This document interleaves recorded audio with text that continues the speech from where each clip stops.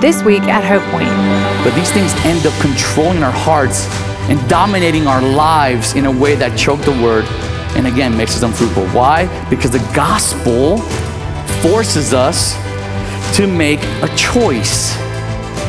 We cannot serve two masters. You can't serve two. At some point, there will be a conflict between Jesus and all the things that are crowding our lives. It's not that you're disinterested in any way for the things of God. That's not the point here. It's that the things of this world have such a grip on your heart that control your life instead of Jesus. We're so glad to have you join us for today's message. We pray that it would challenge and encourage you to applaud God, follow Christ, and live on mission. Let's listen now as Ronnie speaks to us from Matthew chapter 13. I read a quote this week, and Liz, my wife, was the one that sent it to me, and it said, God calls his people to navigate the road ahead that offers great joy, exposes fears, requires sacrifice, and includes sorrow. Who has helped you prepare for these days? And as I read that, I couldn't help but to think about you, Hope Point. It was Richard. It was our elders. It has been the staff. It has been you, the body, that has prepared me for these days. This is the church that gave me a chance in ministry. This is the church that introduced me to the nations. This is the church that Equipment sent me out so that my eyes may see and my heart may grieve over the people created in his image, but yet have not heard of the gospel. And now this is the church that celebrates in sending me out to continue the work that's very dear to my heart. So for that, I just want to tell you how grateful I am for you, Hope Point. I'm grateful. But I want us to celebrate that. Let's celebrate it, okay? All right, enough about me. Let's make it about him. So let's keep on. Let's turn the page here. We're going to dive into Matthew chapter 13, and I titled the message, Seeds, Soils, and Souls. If you've been around the block with church, you know this is familiar, right? And it's familiar because we also see this in several of the Gospels. We see this not only in Matthew 13, but also in Mark chapter 4. We see this in Luke chapter 8. And for the most part, it's a parable that's usually taught as foundational truths to understanding the mission of the church when it comes to evangelism. And it's a good one. I love it. It's good. There's endless books now that have been written and studies about the mission of the church. And when you start looking through all the studies and all the concerns and all the focus that has been put into this, it's interesting to see that the church continues to be confused about what it is, what it should be, and what it should do. Now this week, the last couple of weeks, I'm very thankful for some of these great teachers, several great teachers that have influenced my preparation for this week. Very grateful for them because through the leading of the Holy Spirit and their love for teaching God's word, they helped me better understand what I'm about to teach today. So I hope you're encouraged by it. But here's the thing. I don't want us to leave here today with another lesson on methodology. Like, that's not the point today, right? If we leave here just focused on what we should do without the scriptures impacting who we should be, then we've missed the entire message. Because as followers of Christ, our doing is an overflow of our being, not the other way around.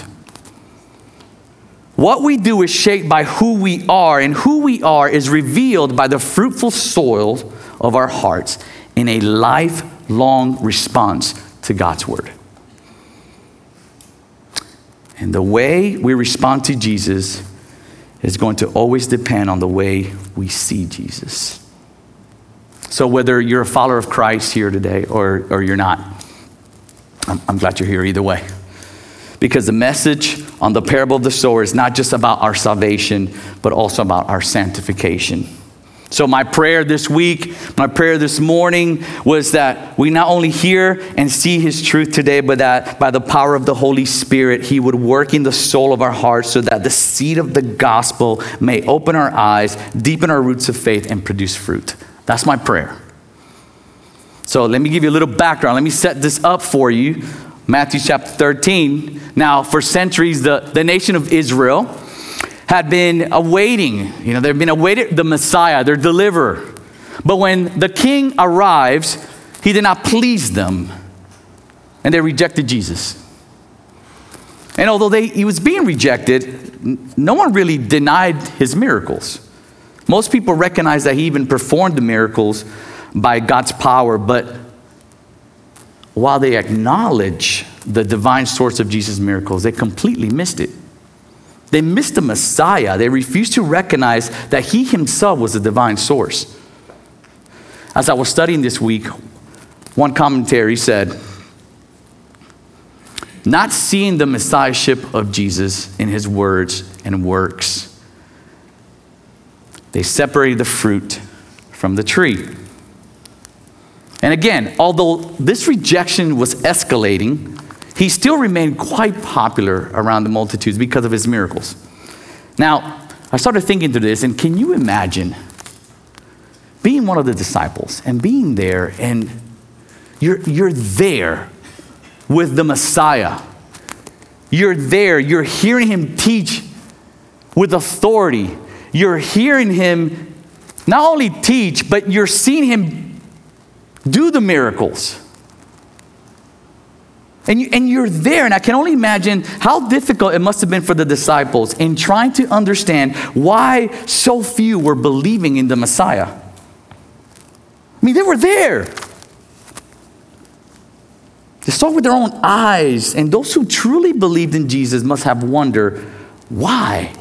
Why is the majority of our people rejecting Jesus? Even after maybe they've responded with excitement at first. They just continue to dwindle down. And as a matter of fact, by the end of Jesus' earthly ministry, we've heard this before, the band of followers were only about 500 in Galilee and 120 in Jerusalem. That's it. So Jesus knows this. So just to help his disciples understand what caused, like the cause of Israel's growing rejection, he begins to, he creates a parable. Now, he also understands that the multitude, the people that were there, were also farmers for the most part. So he creates this parable that's drawn out of the agricultural world of the first century. Matthew chapter 13, if you're following. Here we go. That same day, Jesus went out of the house, and he sat by the lake. Such large crowds gathered around him that he got into a boat and sat in it, while all the people stood on the shore. And then he told them many things in parables. Quite interesting, because from this point forward, Jesus begins to address the multitude in nothing but parables. So he begins to address them and many things in parables, saying, a farmer went out to sow his seed. As he was scattering the seed, some fell along the path, and the birds came and ate it up, and some fell on the rocky places where it did not have much soil. It sprang up quickly because the soil was shallow. But when the sun came up, the plants were scorched, and they withered because they had no root. Other seed fell among the thorns, which grew up and choked the plants. Still other seed fell on the good soil, where it produced a crop, 160, 30 times what was sown. Whoever has ears, let them hear. Now let's stop for a second. Because I don't know about you, but when I read this, it kind of seems like Jesus does a mic drop on everybody right there. Right? I mean, he quickly mentions a farmer's seeds and 4 soils, and then he lands the plane by saying, he who has ears, let him hear. So, I mean, I can only imagine, or at least maybe it would be me. But if I'm one of the disciples, I would probably just be looking at him like, what just happened? Like, what was that? Did anybody pick up on what was that about? So to help us understand, we need to revisit what a parable is.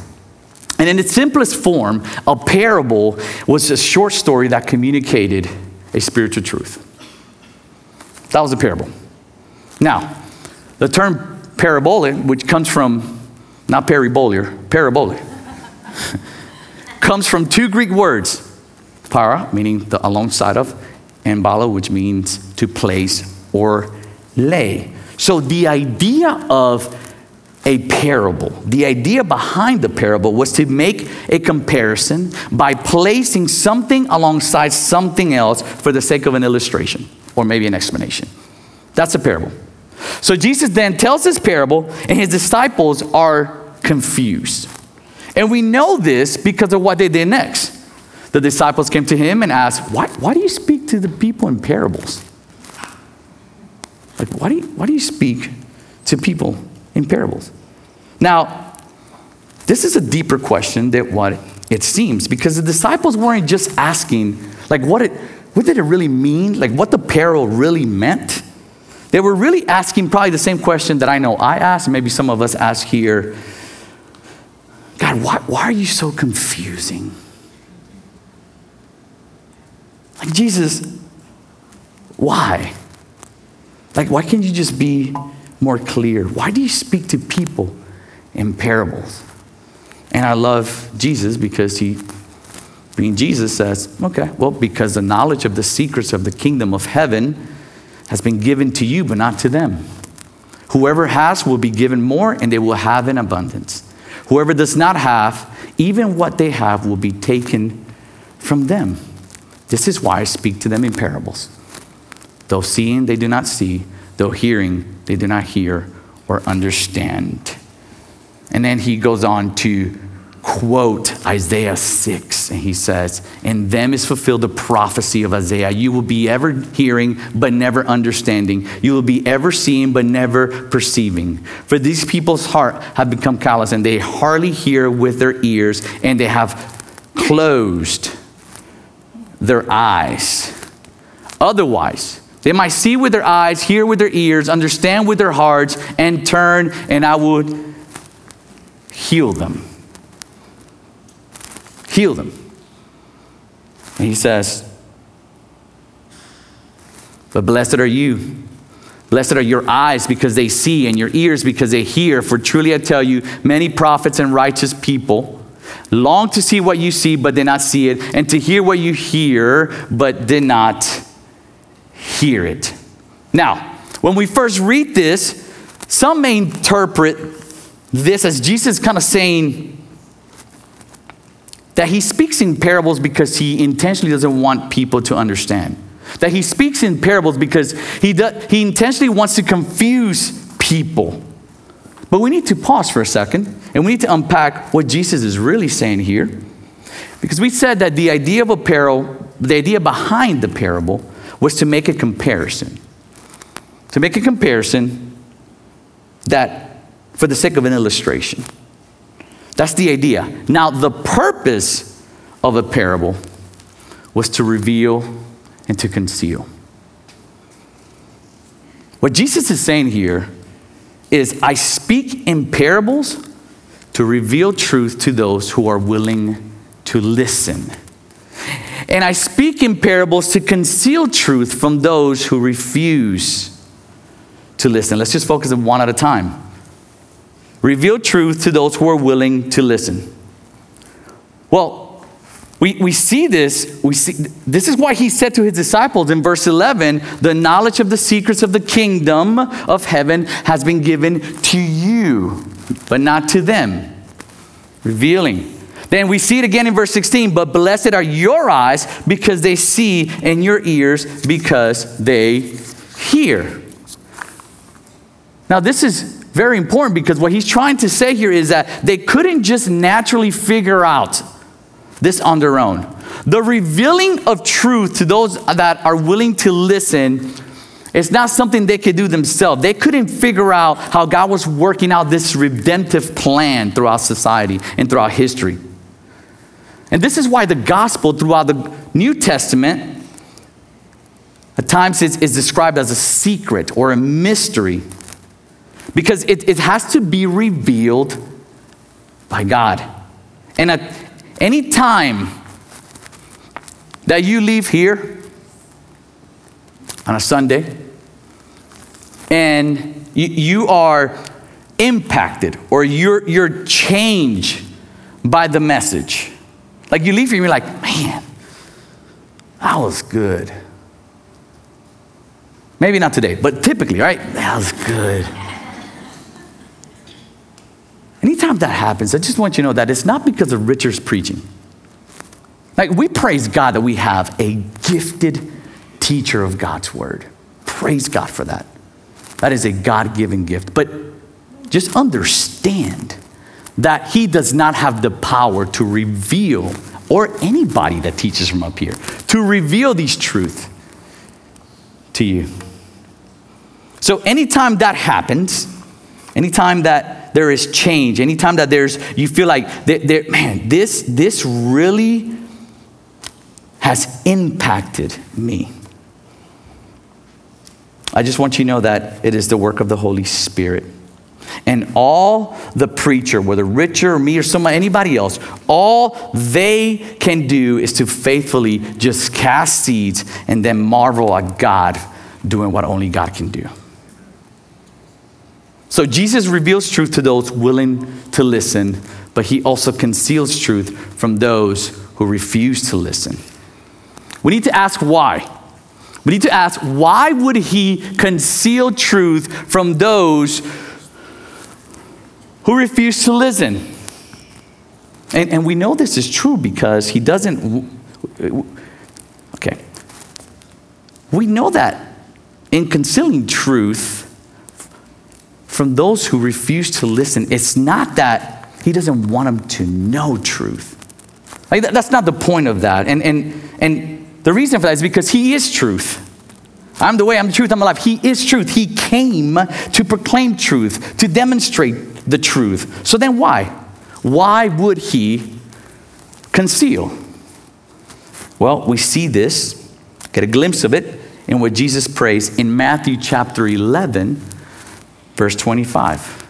I praise you, Father, Lord of heaven and earth, because you have hidden these things from the wise and learned and revealed them to the little children. This is not literally little children. These are people that humble themselves and become like children. Yes, Father, but this is what you were pleased to do. So this is what you were pleased to do. In other words, it is by God's design. God, this is by your design. Because in your kingdom, humility is a prerequisite for understanding. We have to humble ourselves in order to fully understand the things of God. And what Jesus is getting to here is that our pride and resistance can keep us from understanding what God has clearly revealed. We need to be careful. Because when we resist God long enough, sometimes in his judgment, our hearts become hard and he will withhold further insight until we humble ourselves and trust him. Don't miss it here. The reason for that is that Jesus is not about being figured out. He's not about being figured out. He wants to be loved and understood. It's not about being figured out. He wants to be loved, not just understood. And part of what Jesus is saying is the reason I speak in parable is because I'm not trying to be figured out. I'm trying to be in a relationship with my people. To reveal and to conceal. If you think about it, this is what the gospel message does. Right? It forces us to make a decision. And it makes us wrestle with the question, will I trust Jesus based on what I understand, or will I reject him because of what I don't know? See, it's not primarily about proof, it's about trust. And we see this humility and this trust illustrated by the disciples, because the reality is they didn't always understand, right? I mean, as a matter of fact, if you read through the gospel, there was a lot of things they didn't understand. I don't know about you, but that encourages me. All right? It encourages me because I have my fair amount of doubts, amount of questions. And Jesus doesn't push them away. In their humility, when a disciple had a doubt, they still trusted Jesus enough, Jesus drew them close to himself. Now, from this point on, Jesus begins to explain the actual parable of the sower. He explains what it means. And many of you have heard this parable before, right? Whether it's called the parable of the sower, the parable of the soils. We've heard it before. And like I mentioned earlier, most of the times when you read or hear a sermon about the parable of the sower, the soils are labeled in 4 ways, right? And they're labeled in ways that represent the human heart and our receptivity, how we receive the seed. The soils are labeled the hard heart, the shallow heart, the divided heart, and the humble or fruitful heart. And I want us to walk through these as Jesus walks through them, but I also want to add something to them. So if you would allow me just to kind of add maybe a reasoning for why the hard, shallow, divided, and even the humble heart. Because what I'm trying to do, whether you're a follower of Christ or not, remember the way you respond to Jesus is going to depend on how you see Jesus. So let's walk through this parable. Listen then to what the parable of the sower means, which I love. Jesus just starts by saying, you don't understand? Let me explain. Not, you don't understand, get out of my face. No, let me explain what it means. When anyone hears the message about the kingdom and does not understand it, the evil one comes and snatches away what was sown in their heart. This is the seed sown along the path. The seed falling on rocky ground refers to someone who hears the word and at once receives it with joy.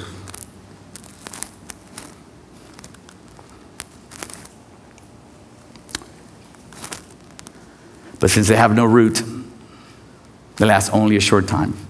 When trouble or persecution comes because of the word, they quickly fall away. The seed falling among the thorns refers to someone who hears the word, but the worries of this life and the deceitfulness of wealth choke the word, making it unfruitful.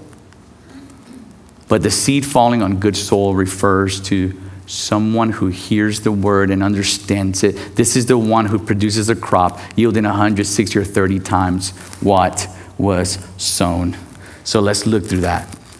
All right, because the first soil that is mentioned here is the hard heart, right? The hard soil.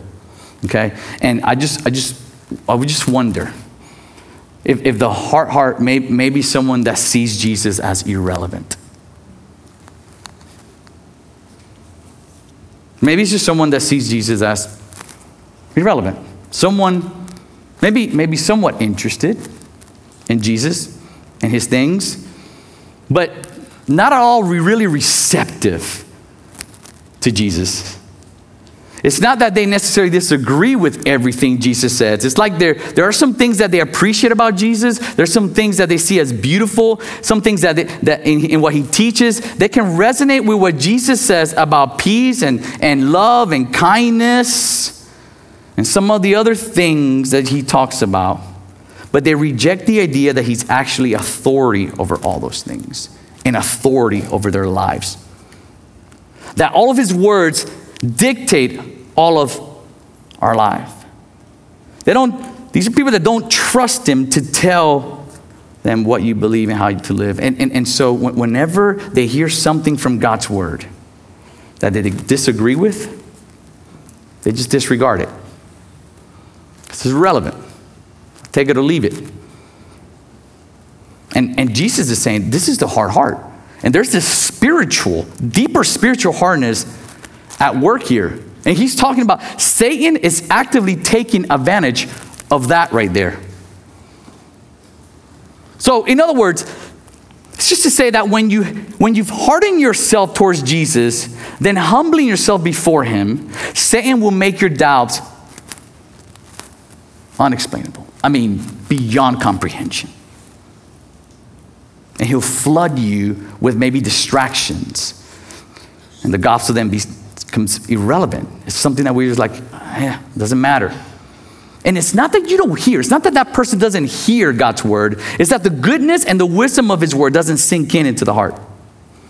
And Jesus is saying, don't let your heart get there. Don't let it get to that place. Trust Jesus with what you do understand and allow him to give you more understanding over time. The hard heart. The hard heart, Jesus is irrelevant. The second soul that is talked about is the shallow heart. Now, in the shallow heart, I wonder if the shallow heart maybe sees Jesus just like a trend. Something cool. Just a trend. You remember growing up, all about the next cool thing. I have a 12-year-old and an 11-year-old. Like I'm seeing that. I'm like, okay. Makes me think a little bit, but like you see it. It's what's the next cool thing? And for some people, Jesus is just that. It's a trend. And you're fine following Jesus as long as it fits into your life. It fits into what you want. As long as things, they seem like they're sweet and awesome and are up and they're right. And you're fine following Jesus like that. But the moment it requires you to stand out, you fold. That person with a shallow heart folds. And the shallow heart is the scariest heart of them all when it comes to pastoring. You know why? Because this is the one that at first receives it, the seed, and receives it with joy. So there's this, they decide to follow Jesus maybe, and this person receives the gospel with joy. It's an outward joy, and that's how all of us should receive the gospel, right? We should all have joy when the gospel of Christ falls into our heart. There should be joy, there should be enthusiasm. But for these group of people, what I think is actually happening is that they're rejoicing in what they can get from Jesus. The shallow heart is very superficial in faith. They have no roots. And the soil is so thin that they're rejoicing what they can get from Jesus, but they're not prepared to suffer for Jesus. And they realize, the moment they realize that this isn't going their way, they're like, I didn't sign up for this. I didn't sign up for this. I just signed up to become a better person. Maybe they just signed up to improve their life or to feel a spiritual connection. And even if they heard the scriptures, at some point, it never sunk in. And some people see Jesus as just a trend. Shallow heart. The third soil is the divided heart. So, the divided heart maybe sees Jesus as an accessory. Something I can pick up and put down. It makes me think of my son, Daniel. I can talk about him because he's not here today. But this dude, he's about to be a teenager, and he just loves to wear a gold chain. Everywhere he goes, he has this gold chain that he wears out. I mean, he'll forget to brush his teeth, but the gold chain is on. And he can put that gold chain on. I'm like, what are you doing, dude? He's like, it looks good. And he can take it all whenever he wants. And it makes me think about that because it's an accessory. Something you can add on, but by definition, it's not something that's necessary, right? It may be nice, it's not necessary. It's a nice add-on. And there are those who hear the word, and they try to hold on to the word and the cares of this world and the deceitfulness of riches. And there's just no way. We can't hold on to two masters. We just can't. I mean, the Word of God warns us about this. And it's not that riches are evil. But if we're not careful, they can become deceitful. Things that get our attention, not only riches, But they can deceive us in trusting them for security rather than God. They can deceive us into thinking that we always need more than we already have. They can deceive us in thinking that we're better than other people and that our wealth is automatically a sign of God's favor. These are people who are trying to hold on to the word with the cares of the world and the deceitfulness of riches and the desires of other things. Those things enter in and they choke the word of God, and it proves unfruitful. This is really the picture, a true picture of the world today. Because worldliness is when we live like the things of this world are the most important things in this life. That's worldliness. And for the divided heart, these are people, they might not even say that they believe that, but they live that way. Their heart becomes overcrowded with the things that compete for and eventually crowd out our devotion for Jesus. And Jesus says that these things that cause the divided heart, they can even be good things. But these things end up controlling our hearts and dominating our lives in a way that choke the word and again makes us unfruitful. Why? Because the gospel forces us to make a choice. We cannot serve two masters.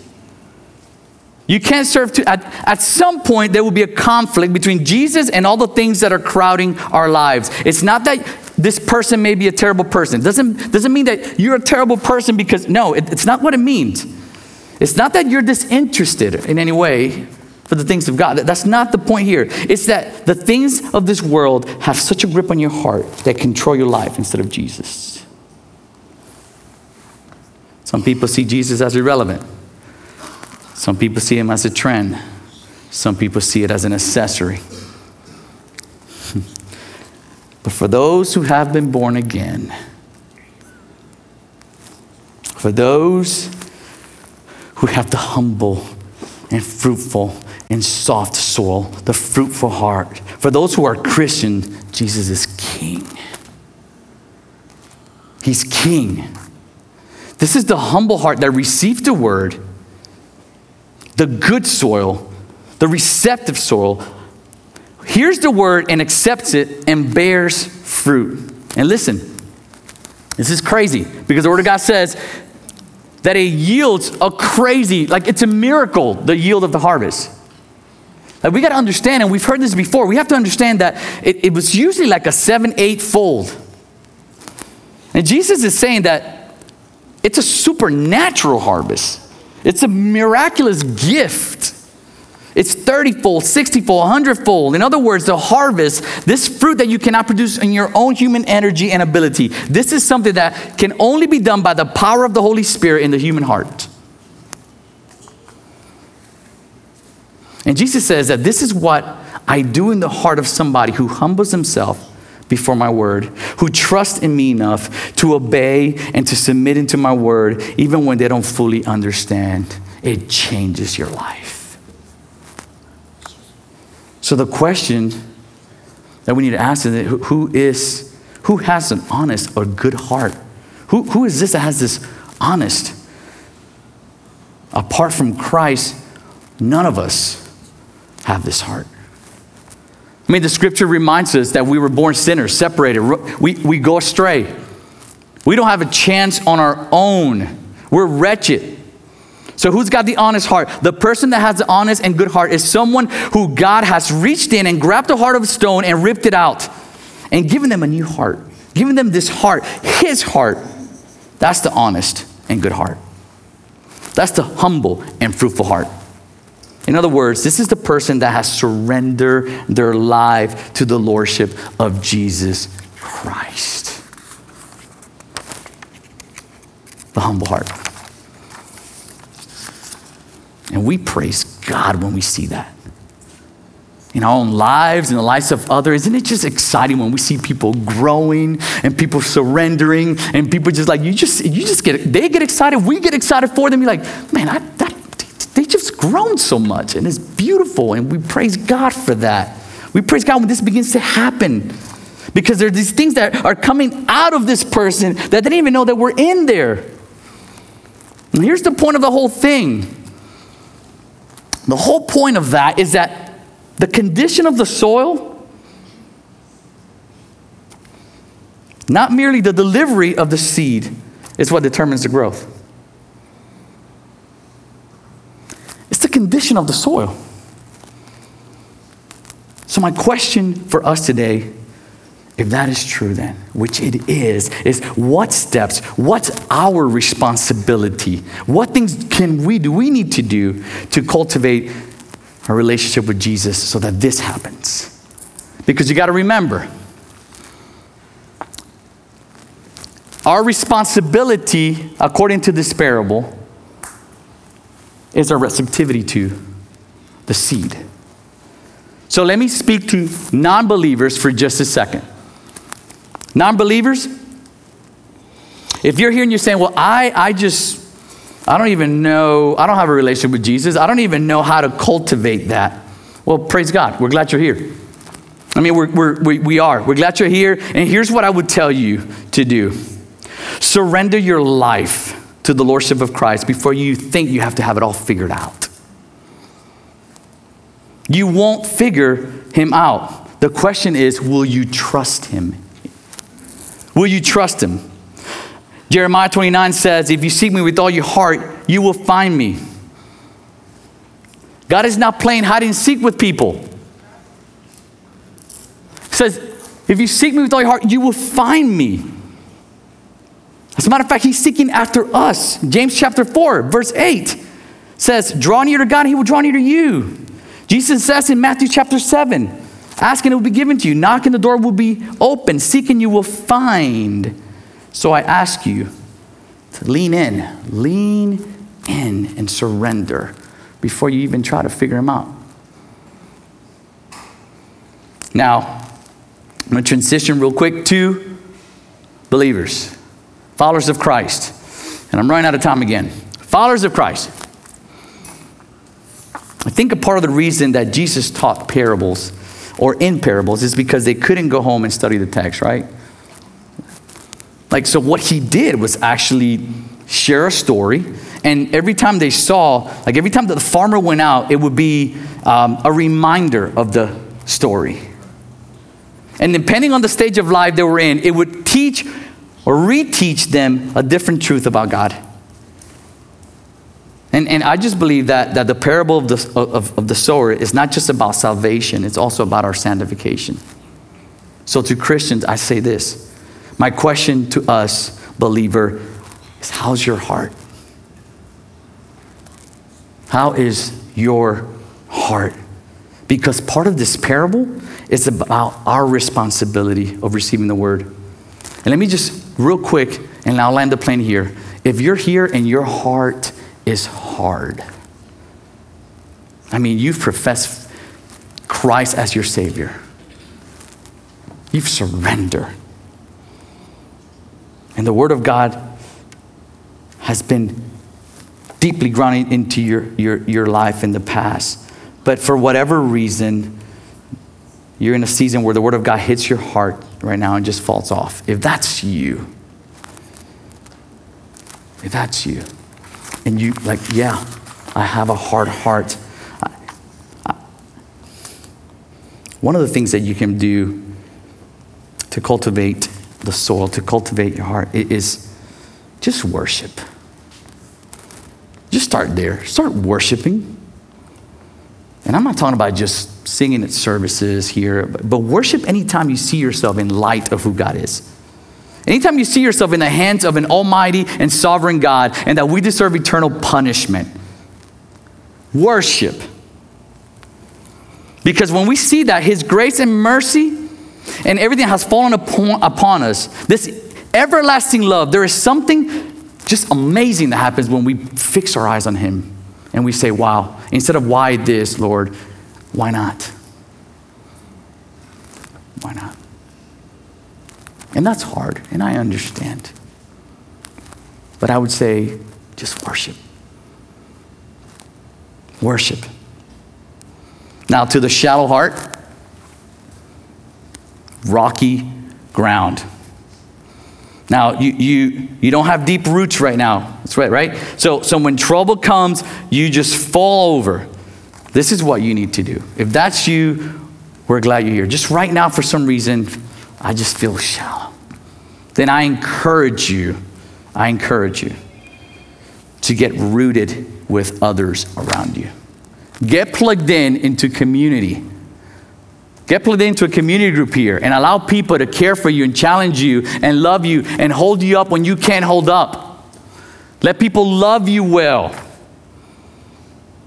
It reminds me, one of the things I love about when I used to live in Florida was all the palm trees. Any palm tree lovers here? Like, I love palm trees. Like, I see a palm tree and I'm like, it just brings me peace.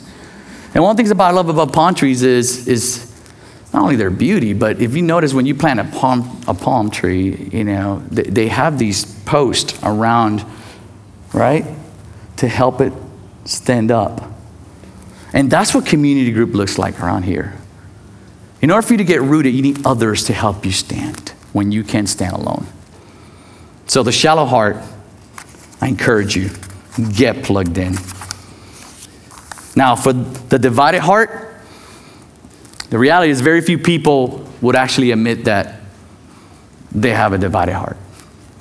But if that's you, that's okay. I'm so glad. But I would just say, if you're caught up in the cares of the world and in the deceitfulness of things and riches, maybe one of the things that you can do to prune back the thorns that try to choke you out, maybe one of the things is to be radically generous.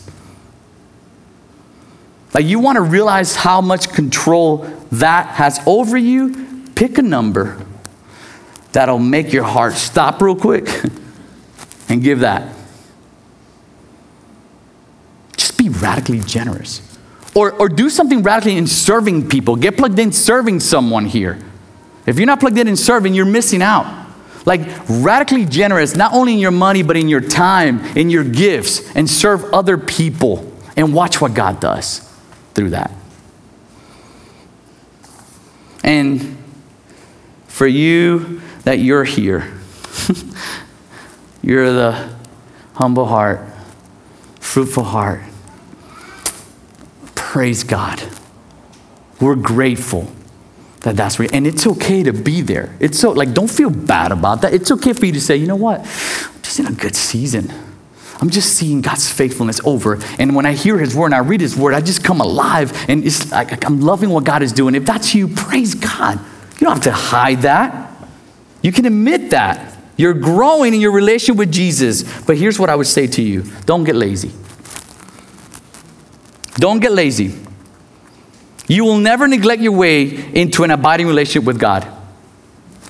Doesn't happen.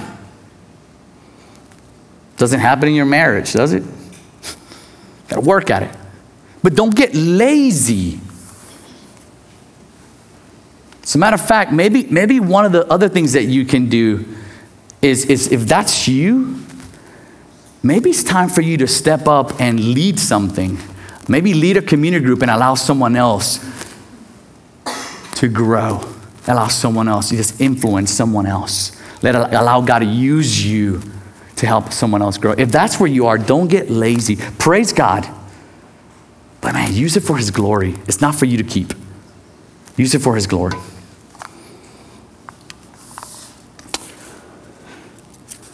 Wow. It's time to go. Let me just land the plane with this today. How's your heart? How's your heart? Like, if you leave here today and it stays here, you missed it. If you're a follower of Jesus Christ, I'm begging God that he will open your eyes and open your ears, that he may reveal truth, and that today may be the day where you surrender your life to the Lordship of Jesus Christ. I pray that. But if you're a believer, how's your heart? Surrender. Wherever you are, he'll meet you right where you're at.